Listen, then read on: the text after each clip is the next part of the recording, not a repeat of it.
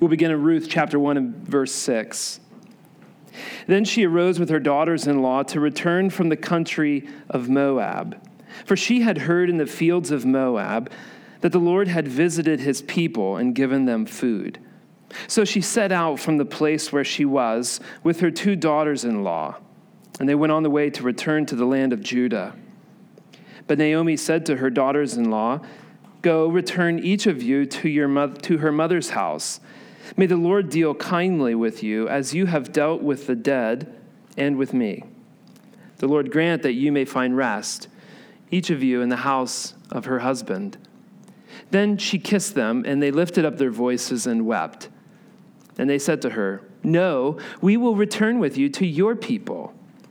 But Naomi said, "Turn back, my daughters. Why will you go with me? Have I yet sons in my womb that they may become your husbands? Turn back, my daughters, go your way, for I am too old to have a husband. If I should say I have hope, even if I should have a husband this night and should bear sons, would you therefore wait till they were grown? Would you therefore refrain from marrying? No, my daughters, for it is exceedingly bitter to me, for your sake, that the hand of the Lord has gone out against me." Then they lifted up their voices and wept again. And Orpah kissed her mother-in-law, but Ruth clung to her. And she said, "See, your sister-in-law has gone back to her people and to her gods. Return after your sister-in-law." But Ruth said, "Do not urge me to leave you or to return from following you. For where you go, I will go. Where you lodge, I will lodge. Your people shall be my people, and your God my God. Where you die, I will die, and there will I be buried. May the Lord do so to me and more also, if anything but death parts me from you." And when Naomi saw that she was determined to go with her, she said no more. So the 2 of them went on until they came to Bethlehem. And when they came to Bethlehem, the whole town was stirred because of them.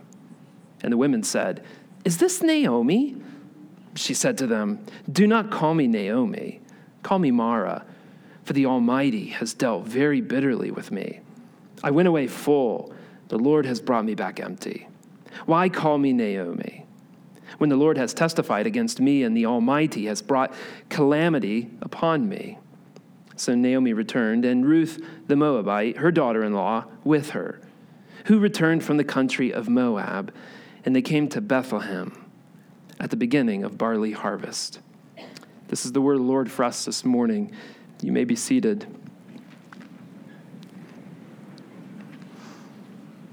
Would you join me as we pray and ask God's blessing on his word? Our Father, we do ask that you would take your word and you would open our eyes that we may see.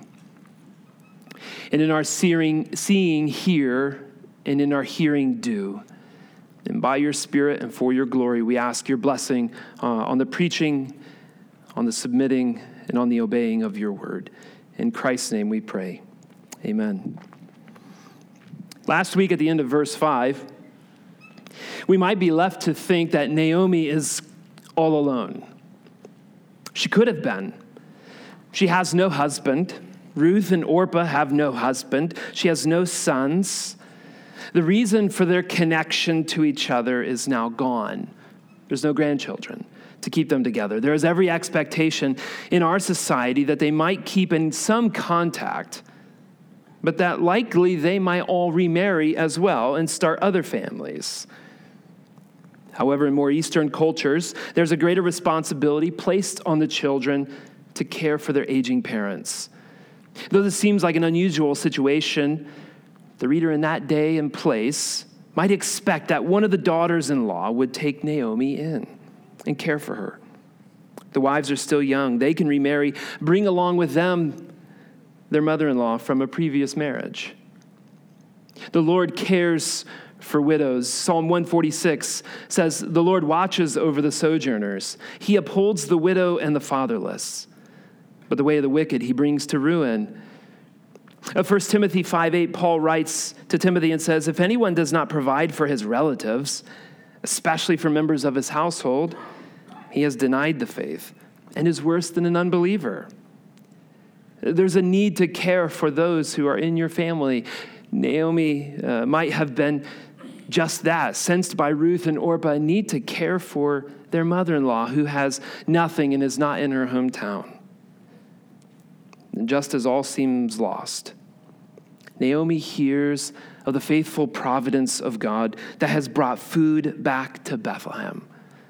The house of bread will have bread once again.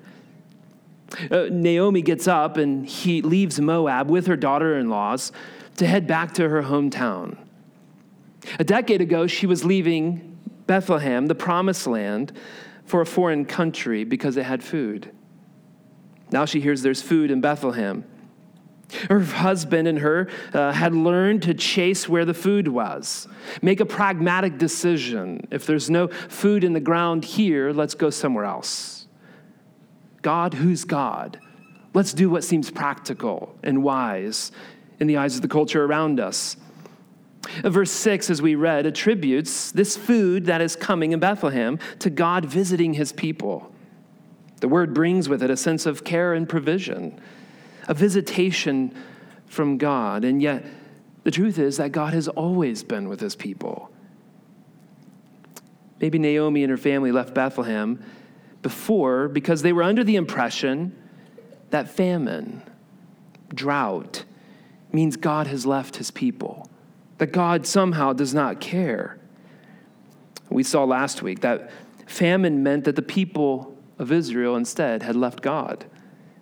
God promised in the Old Testament covenant with his people that he would bring famine upon the land if they leave him and go after other gods and do not obey his laws. The truth is that God is always with his people. He never leaves them. He always cares for them more than they can ever know. And far more than just bread, far more than just crops, God can provide for his people in the midst of famine because he is God.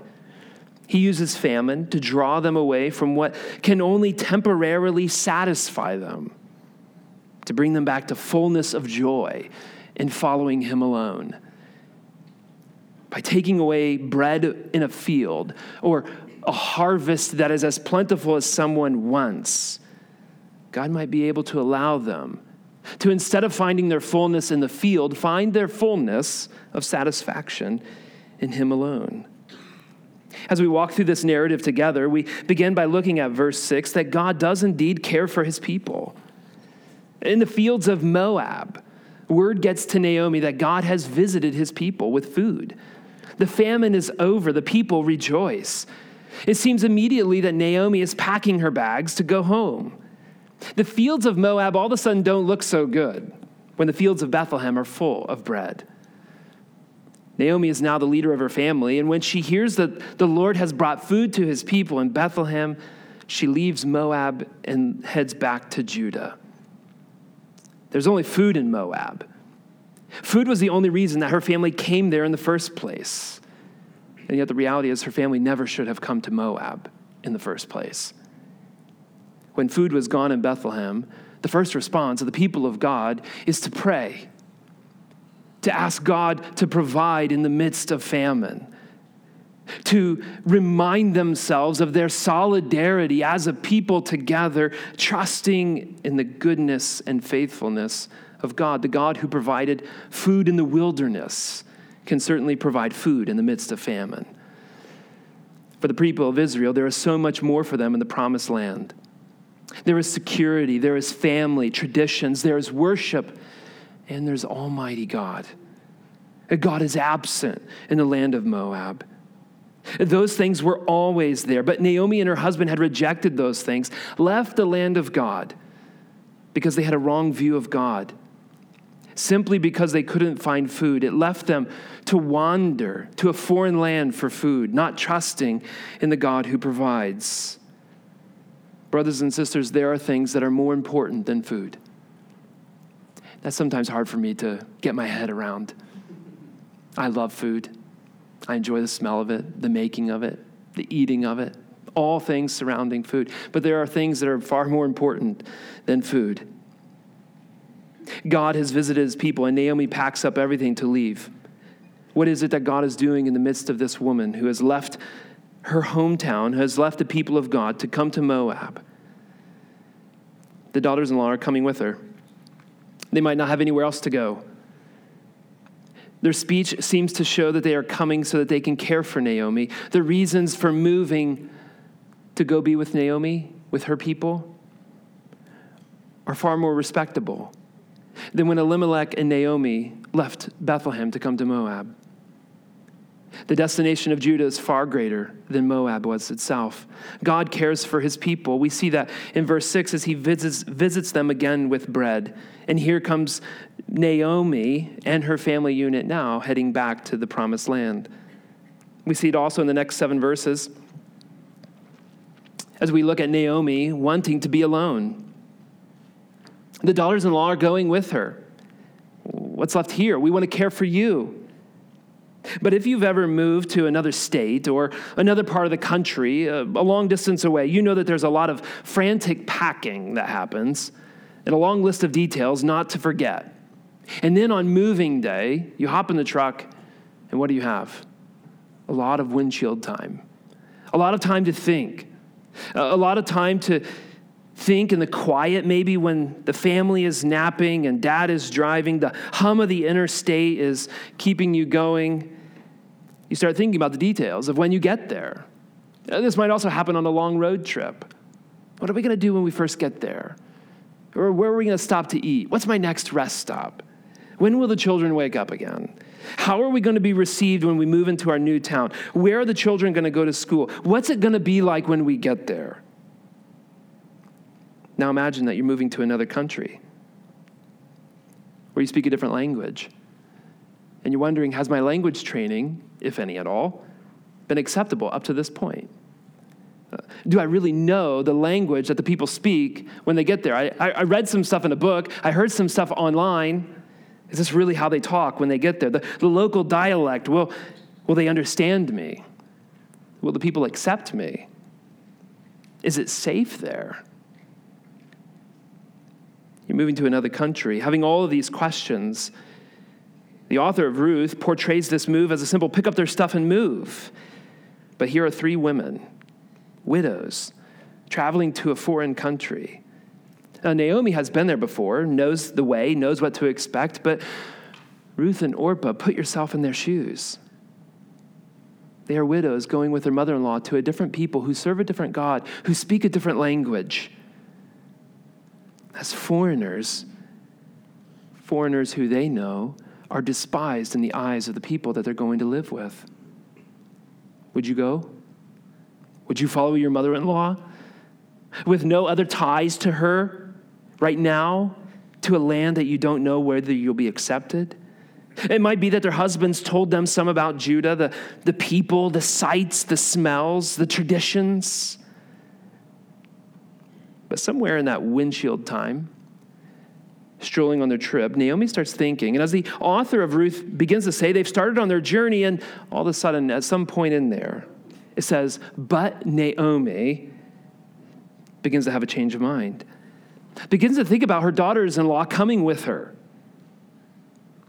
Will they be accepted?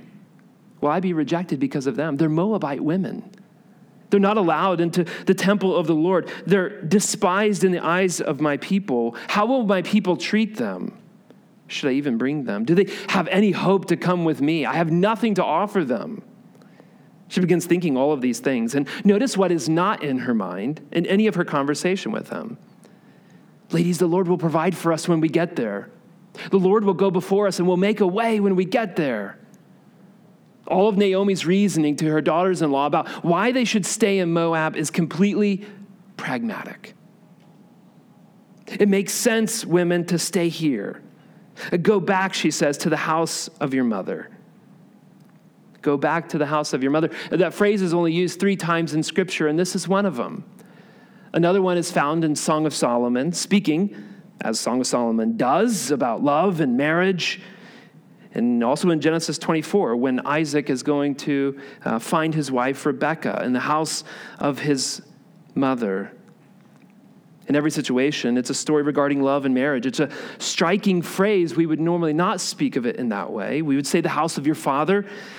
But here it's used to show that Naomi is desiring above all else that they remarry.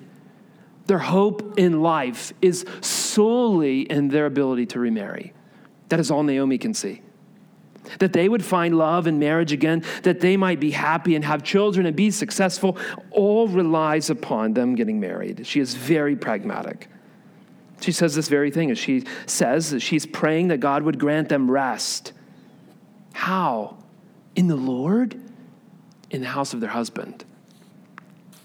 Naomi's trust is that these women will come to faith in Almighty God, come to put their faith and trust in the God who provides for his people? No. Naomi gives a sort of a blessing or a benediction to the ladies when she asks that God would show them kindness and give them rest in the house of a new husband. She gives them permission to remarry if they needed it. But she falls short in blessing them with traditional Jewish blessings found like in Numbers 6, about the presence of God being with you, being that of the greatest of blessing for God's people, but simply the blessing of a husband and all that he might provide for them. Naomi, as we see so far, is not a very good covenant child, one who is leading others to be a blessing to other nations. But she's very pragmatic. She says she's too old to marry. She has no husband. She is without hope, as if all of her hope depends upon marriage. It doesn't. What makes it far worse, one author says, for Naomi to contemplate, though, was the fact that these two women are foreigners who would hardly be accepted in polite society in Bethlehem. They're Moabite women who by their very presence would be a constant reminder to Naomi and all those around her when she moves back that she abandoned the promised land, that she married her sons outside the covenant people. Every time she and the people around her would see these women, it would be a reminder of Naomi's sins, she thought.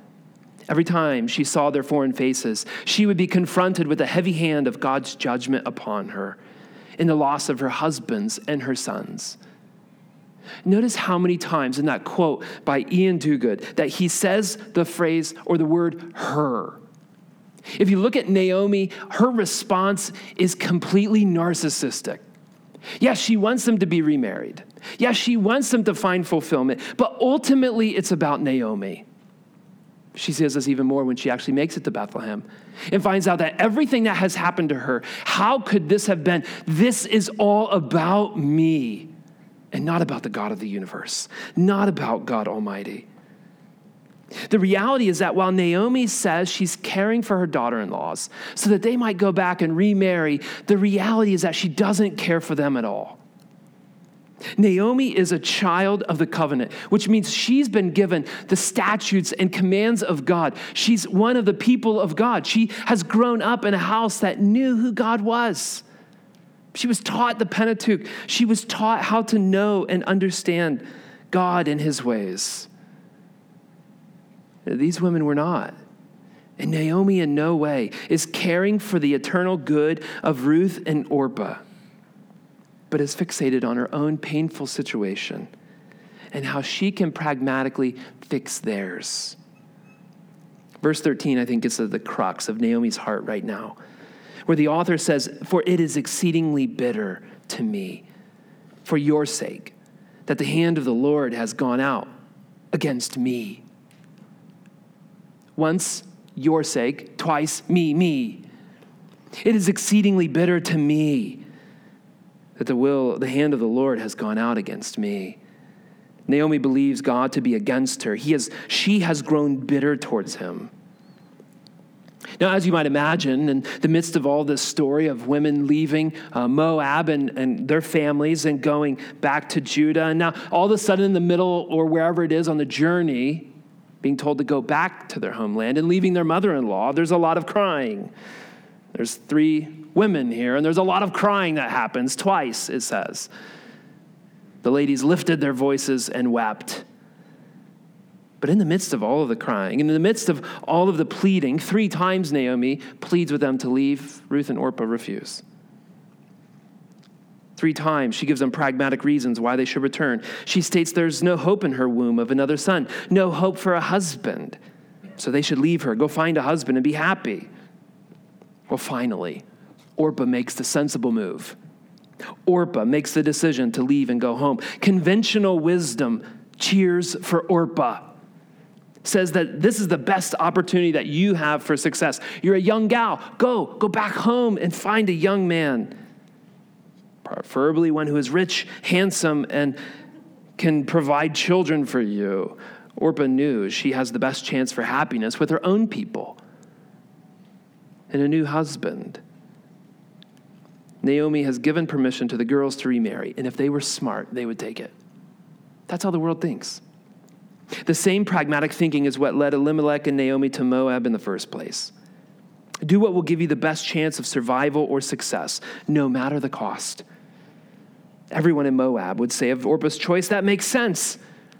That girl has a good head on her shoulders. And guess what? After Orpah leaves Naomi and Ruth, she is never heard again from in biblical history. It's likely or possible that Orpah could have gone back, married a great guy, had a house full of babies, and lived a long, happy life. But we will never know. What we do know is that no matter how happy Orpah might have been, if Orpah stayed in the religion of Moab and lived apart from God, then her end is separation from God, and her decision was not at all eternally wise or good. Contrast Orpah's decision with Ruth. In fact, contrast Naomi's speech and the way Naomi talks with Ruth. Here we have Naomi is desiring that these girls would go. She could be on her own when she comes back to her hometown, but Ruth commits herself to Naomi. Verses 15 through 18. Naomi tries to get Ruth to follow the path of Orpah, and in so doing, isn't this interesting? Naomi makes clear what we all feared, that by returning to her people, Orpah would be returning to their gods. How can Naomi be okay with this? How can Naomi condone this, encourage these women to do this, go back to your people and to your gods? She knows what that means. And how can it be that she would want this? Naomi's intentions are clear. She truly cares for herself. But Ruth is not Orpah. Ruth is not Naomi. Ruth does not seem to be driven by only pragmatism or affinity to her people. Ruth is different. She's been changed. Ruth will not leave Naomi. Instead, she commits herself to Naomi with wording like a marriage covenant. Ruth is giving up everything to come with Naomi. Ruth is giving up her life, dying to her identity as a Moabite to become one with Naomi for no possibility of return in love or money. The word that's used of Ruth clinging to Naomi is the same that's used in Genesis 2:24, where it says, "Therefore a man shall leave his father and mother and hold fast to his wife, and they shall become one flesh." That covenant language is meant to be used by the author here to show that this wording of what Ruth is doing is not just she's going to stick with her. I've got nothing else. I'm just going to stay with this lady. No, the author's intention is that we begin to see more covenant relationship language of what it is that Ruth is doing. Ruth is committing herself to Naomi's people, to Naomi's God. And Ruth even states in covenant language that if she reneges on her agreement, that God can take her life. She's very different from Naomi, very different from Orpah. And what does Ruth receive in return? More crying, hugs. Thank you. What a girl you are. What a sweet thing. Orpah left me and you're staying. I love you. Naomi's been talking a lot up to this point. Ruth gives her speech of commitment to Naomi, and guess what? Nothing back. Ruth receives nothing. Silence. Naomi, who has talked up to this point, is quiet. Naomi, who wanted them both to return to their people, to their gods, and ultimately to eternal destruction, apart from knowing the Almighty God, says nothing. No, praise the Lord for the work he's done in you to bring you to redemption, that you would come with me in covenant faithfulness to Almighty God. Nothing of the sort. Naomi says nothing. Well, let's continue. They finally make their trip. Verses 19 through 21. They reach the end of their trip. They're home in Bethlehem. As they reach Bethlehem, the whole city is abuzz because of them. When the women come to Naomi, she acts as though she's come alone. Did you notice in her language again? It's all me, me, me. Don't call me Mara. Don't call me Naomi. Call me Mara. The Almighty has dealt bitterly with me. I went away full. The Lord has brought me back empty. Why call me Naomi when the Lord has testified against me? The Almighty has brought calamity upon me. She only refers to herself, her troubles, and her new name. Ruth is an embarrassment, not worthy of being introduced. How awkward. Do you think that Ruth maybe is wanting to rethink this whole clinging to Naomi thing? For Ruth, things seem to go from bad to worse when they reach Bethlehem, and this is just day one. Naomi wants them to call her Mara. There's a story in the Old Testament where Mara is mentioned, Exodus 15. It's a place that means bitterness. Israel had just been rescued from the hand of the Egyptians in the Red Sea. When they come to the other side and they begin their journey of freedom, we're free from the Egyptians. And what do? Almost immediately after the joyful song of Moses and the people as they are rescued from the Egyptians in the Red Sea, the people of Israel find themselves grumbling and complaining. The story is found in Exodus 15, verse 22, where it says, Then Moses made Israel set out from the Red Sea. They went into the wilderness of Shur. They went 3 days in the wilderness and found no water. When they came to Mara, they could not drink the water of Mara because it was bitter. Therefore, they named it Mara, bitter. The people grumbled against Moses, saying, What shall we drink? And he cried to the Lord, and the Lord showed him a log, and he threw it into the water, and the water became sweet. There the Lord made for them a statute and a rule. There he tested them, saying, If you will diligently listen to the voice of the Lord your God, and do that which is right in his eyes, and give ear to his commandments, keep his statutes, I will put none of the diseases on you that I put on the Egyptians, for I am the Lord, your healer. Then they came to Elim, where there were 12 springs of water and 70 palm trees, and they encamped there by the water. One would have hoped that Naomi, remembering that story, in her giving herself the name Mara, would have reminded her of God's faithfulness to his people in the Exodus, the Red Sea crossing, the water being made sweet, 12 springs of water in the desert. But instead, Naomi looks only at her circumstances and blames God. I am bitter, she says, because the Almighty has dealt bitterly with me. I went away full. Really? You remember a famine drove them to Moab. You went away full? You had a wicked husband who led you and your family away. Full in what sense? And she says, and the Lord has brought me back empty. Really? What about Ruth, who has committed herself to you and your God? What about a daughter-in-law who now desires to know the Almighty? What about you coming back to the covenant people of God in the promised land, the land flowing with milk and honey? All of a sudden, the cares of circumstances for Naomi and what she's lost has overshadowed everything that she has in her God. Naomi cares more for her circumstances than she does her God. Naomi cared more for herself than she does Ruth. She recites several times how God has not been kind to her, how God has dealt bitterly with her. She forgets that God has been so faithful to her over the years. It was Naomi who disobeyed. It was Naomi who left the promised land. It was Naomi who did not trust God. Naomi is not repentant over her Moabite experience. It doesn't seem as she talks to the ladies, but instead she has dug in her heels. Naomi sees God as the guilty one. God is the problem. God is unfaithful. God brought her trouble. God has dealt bitterly with her, and God has made her to be empty. It is all God's fault. In all these accusations, Naomi is not even remembering why she's back in Bethlehem.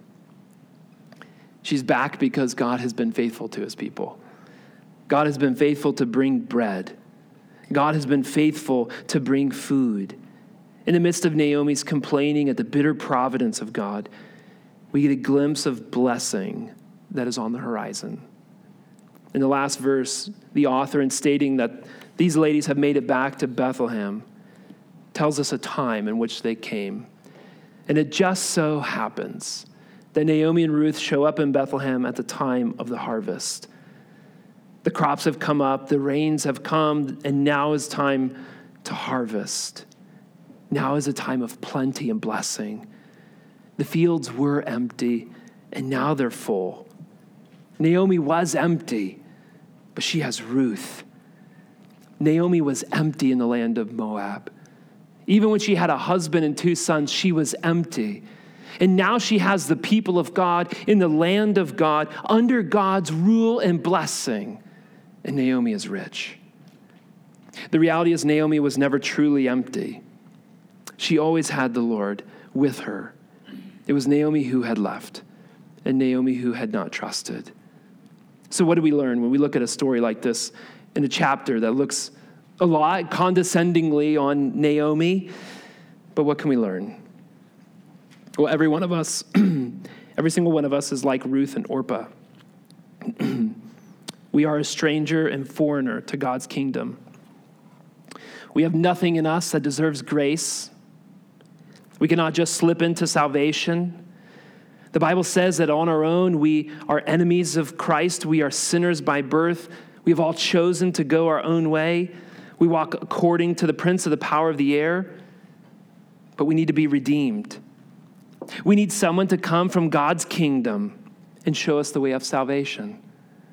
Ruth and Orpah needed Naomi and Elimelech to teach them who God was so that they would come to trust him as their covenant God. And yet one greater than Naomi came for us. The King himself came unto his own. God himself visited us in the person of Jesus, Emmanuel, who is God with us. Even though he was rejected and mocked and killed by his people, Jesus comes for us. He came to us to redeem us, to set us free.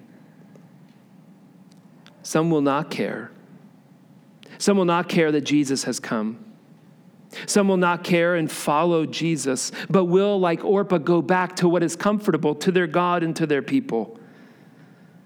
But may we, like Ruth, give ourselves wholly to God in faith and repentance, in covenant faithfulness to him and his word. Naomi would not acknowledge her sins, but may we not only know that we have sinned, but repent of those sins and trust in Jesus alone for salvation. Not only is every one of us like Ruth and Orpah in some way, but too often we too, as the people of God, can be like Naomi. We can care only for ourselves, not those who are outside of Christ. There are no outsiders or Moabites in God's economy. All people, nations, tribes, languages, all are welcome at the table and at the cross in Christ. There is no Jew or Greek, American or African, but we are all one in Christ. So let us take the gospel to everyone, to those who are outside of Christ, caring more for their eternal salvation than we do their temporary success. May we be what Naomi was not. May we go to others not just to care for ourselves and find food for our own table, but to spiritually be a meal and feeding others that they might come to Christ and be nourished in the bread of life and in the water which when one drinks, they will never thirst again.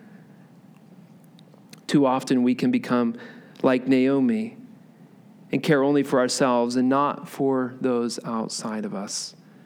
This can be true of us as well as a nation, can't it? Even us in our own country, we can begin to think only of ourselves and those like us, not caring for the refugee or the foreigner who comes in need, whether they have come in ways we think they ought to or not. Let us take the opportunity to see them the way that Christ sees them. They might be in need of Christ. Well, we can be like Ruth and Orpah. We are like Ruth and Orpah, every one of us, strangers and foreigners to God's kingdom. Too often we can be like Naomi. And number 3, we care far more about our discomfort than we do growing in holiness. Naomi cared far more about the circumstances that had gone awry, that God had done, and was bitter over God's providence. She saw it in a bitter way. She did not see God removing things from her hand that she might return home. She didn't see how good God was in removing her husband and sons so that she might see in Moab, I have nothing, and return to God and his people. Naomi only saw bad coming out of the circumstances God brought. She didn't see what Solomon writes in Proverbs 3 when he says, my son, do not despise the Lord's discipline or be weary of his reproof, for the Lord reproves him whom he loves, as a father the son in whom he delights. God does not ordain difficulty to harm you, but God in his kindness ordains goodness that may look to you now like pain and suffering, but in God's plan is wonderful.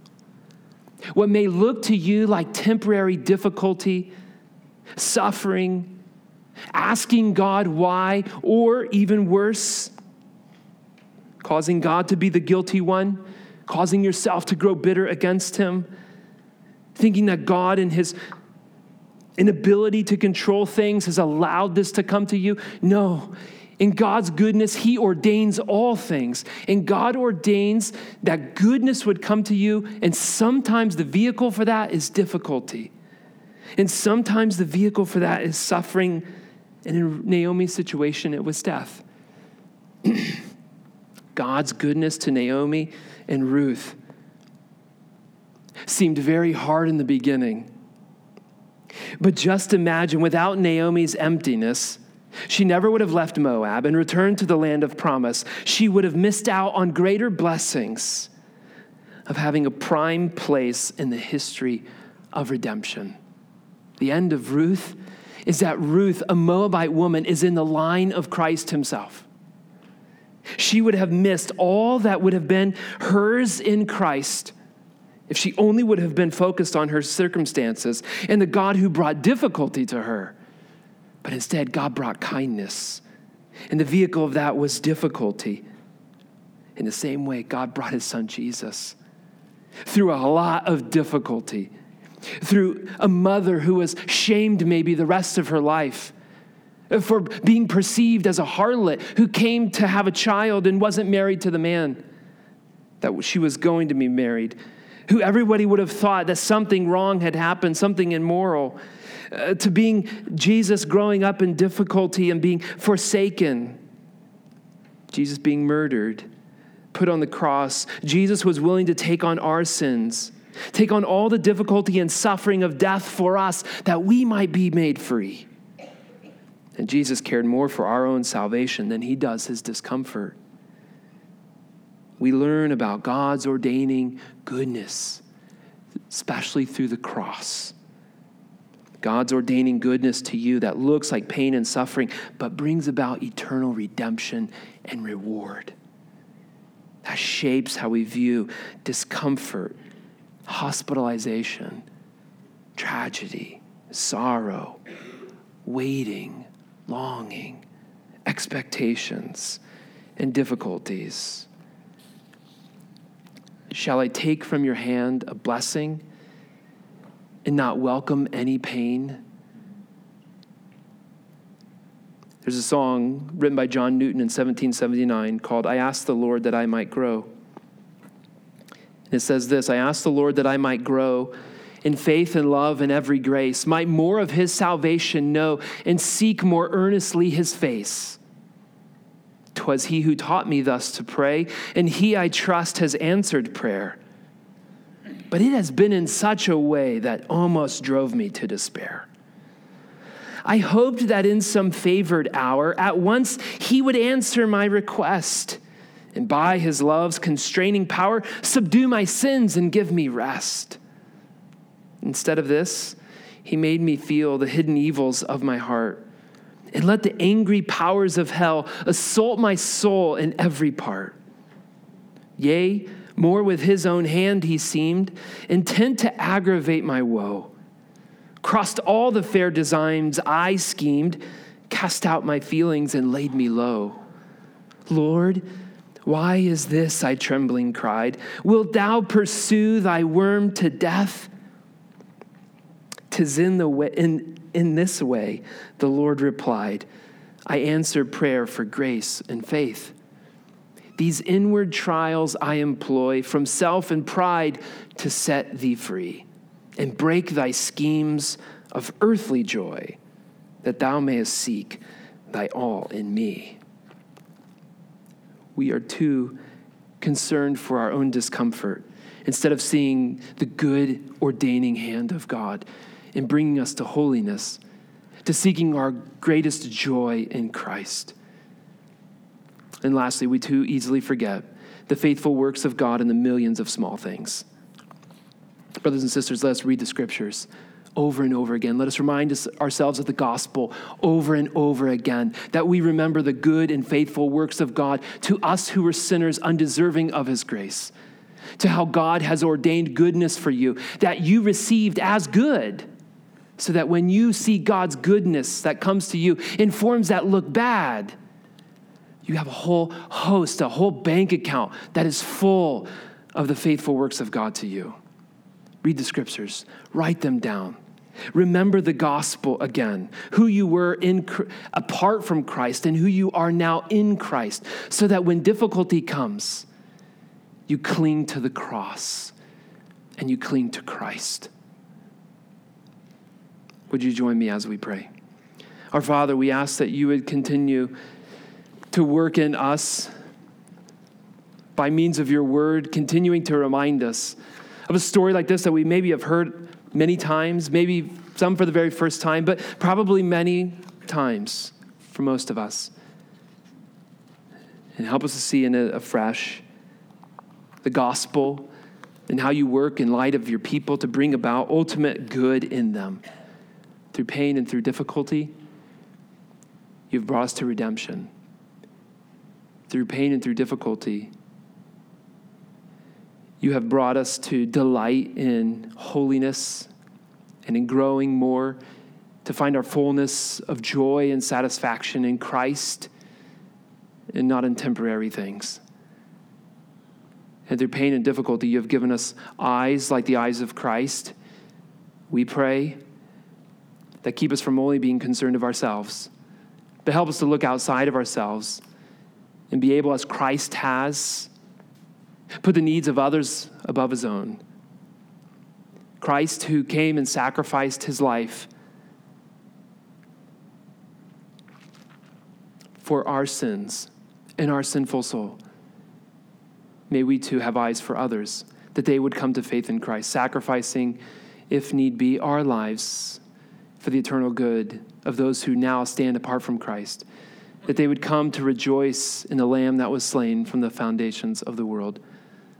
Father, we thank you that you are a faithful God, that we can trust the same God of the scriptures who spoke all the way back in Genesis 1 and before the foundations of the world is the same God that we worship and read of this morning. A God who is faithful then will be faithful now. And we ask that as we move into this time of taking the Lord's Supper, that you would be with us. You would be with Bob as he leads us to the table and fences it for us and invites us to gather, that you would meet us, continue to work in and through us, helping us to confess our sins and come boldly to the throne of Christ. We pray in Jesus' name. Amen.